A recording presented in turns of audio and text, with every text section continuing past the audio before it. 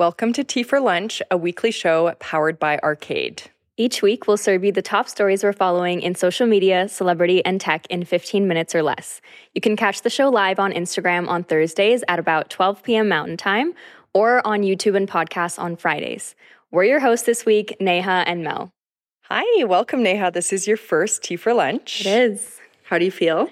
I feel good. I'm excited. Yeah. Good. Well, yeah, Neha has recently joined our team. It's been about a month and a half that you've been here. Mm-hmm. So Neha is one of our newest social media leads. How are things going? They're going good. Yeah. I've just been getting settled into my role, also getting settled into Calgary, and yeah, just lots of marketing.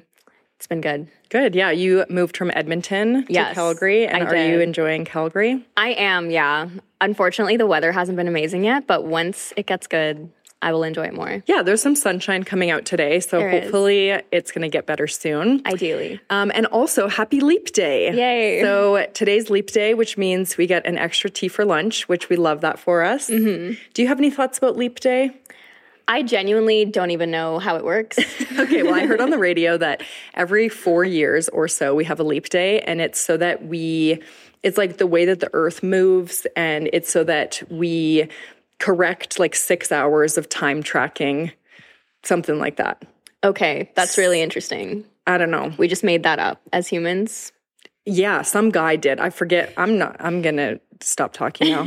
Okay, so time for the sip, your weekly rundown of the top stories happening on social media. So Instagram launched its creator marketplace to connect brands and creators in 8 new countries, including the UK, Canada, and Australia.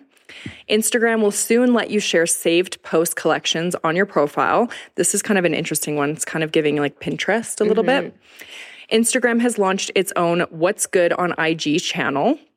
Threads is testing the ability to save posts as drafts and an in-app camera shortcut. And lastly, YouTube was crowned the #1 video streaming platform for 12 months in a row, beating Netflix. What do you think about this? I like that YouTube was crowned #1 because I just feel like YouTube is like the OG platform that I grew up on. So in my eyes, I'm happy for them. YouTube has always been that girl for me, honestly. Truly. And I think that it's interesting that it has beat out Netflix because like YouTube, there is like some high production stuff on YouTube, but for the most part, it's just like regular people making content and putting it out on YouTube. Whereas Netflix, they're like huge production shows and documentaries. I feel like they're two different beasts. Yeah. But yeah, I love this. I feel like part of this is like a lot more people I think are watching YouTube on their TVs. Mm-hmm. Do you watch YouTube on your TV? I have just recently started. I feel like I'm getting back into YouTube, and it's nice to just throw on a video and like clean and stuff. Yes. Yeah. I also see some of like the big influencers like reposting when their like fans are watching their YouTube videos, and they're always watching on the TV. So yeah, the first time I saw someone watching my YouTube video on their TV, I was shocked. I was like, why is my face so large? I know. And I just always think that people are watching it because I watch it a lot like on my phone. Exactly. But you could be on a huge screen TV. I know. The more you know. Exactly. Okay, well, let's get into our first story.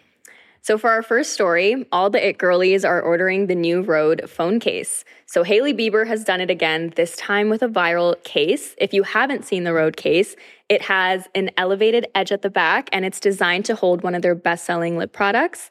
The designer of the phone case has also worked on other viral products. I know that they've worked on the Glossier perfume, which is really cool. I love the bottle of that one.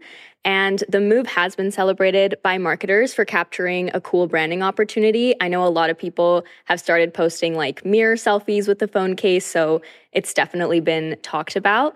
And the case is 56 Canadian dollars, and it's currently available for pre-order. I looked it up. Nice. Are you going to buy it?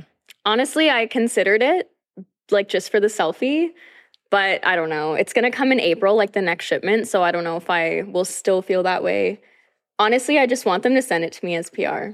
That would be... Rode, if you're listening. Hailey Bieber, if you have tuned in.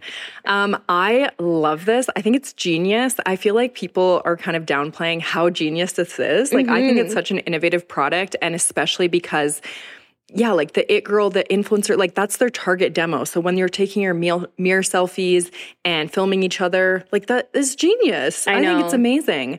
And I think it looks really cool. It reminds me of the videos on TikTok where it's like rate slime scoopability. And I feel like the case looks like hardened slime, and I kind of love it. If it wasn't so expensive and if it wasn't like hard to get, like if you didn't have to like pre-order it, I'd probably order it. But I've never even tried the Rhode lip products. And so I feel like that's maybe the first step before getting the case. Definitely. Yeah. I agree though. When I first saw it, I was like, this is genuinely such a cool innovation. So yeah, 100%. I loved it. Kudos to them. So our next story is parents were so unhappy with a Willy Wonka themed attraction that some people called the police. So this is a really fun story, and it's giving Firefest. So what was billed as an immersive experience inspired by Willy Wonka turned out to be a horror show people compared to Firefest. So this was a UK event, and it cost $44 per ticket, despite not being affiliated with the Warner Brothers Wonka movie in any way. So the event's marketing suggested the event was based on the beloved story and promised fans a journey to a universe where confectionery dreams are brought to life. That dream turned out to be poorly made props in a warehouse and some shockingly terrible backdrops for photos. So apparently they actually used AI to generate advertisements for the event. So it looked like a super high quality attraction, and what it ended up being was a very low quality attraction. And so the event organizers did issue refunds and an apology right away, stating that a lot of their vendors fell through and they realize now that they should have just canceled the event. So if you haven't seen photos from this event, I would highly recommend checking them out. There's also some really funny memes coming out about it. You should look at the image of the Oompa Loompa at the event. It's just like silly, and I do feel bad for the event organizers. I think that putting on an event is hard, and then putting on an immersive event takes a lot more than I think you think it does. Absolutely. I feel like you would have needed like insane like projectors and like just a bunch of other things that I don't think... That's a hard thing to deliver. And to fill a warehouse full of like Willy Wonka themed things, like again, probably expensive to put on. And definitely. Yeah, it's giving Firefest. And I loved this because I was very interested in Firefest when it happened. It was just like a car crash that you couldn't look away from. And my favorite is just like the social media that comes from it. Like the memes and the jokes and stuff is just amazing. For sure. For sure. I hope that Oompa Loompa gets some clout.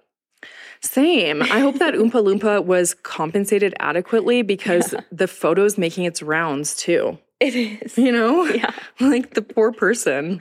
Oh gosh. Okay, finally, our third story. Wendy's is talking about introducing surge pricing on menu items in 2025. So we're all familiar with surge pricing for things like Uber and concerts, but it's really interesting to experiment with that for fast food. So they've announced that they're looking to implement this as a test in 2025, and people online are not very happy, and it's not a very new concept yet. Restaurants are known for having things like early bird specials or happy hour. I've had that at McDonald's for sure. They do vary their pricing depending on the location too. And Wendy's claims that customers shouldn't notice much of a difference except maybe a few cents here and there, which is interesting. And the hope is that this will drive more traffic towards the locations during slower hours. What do you think?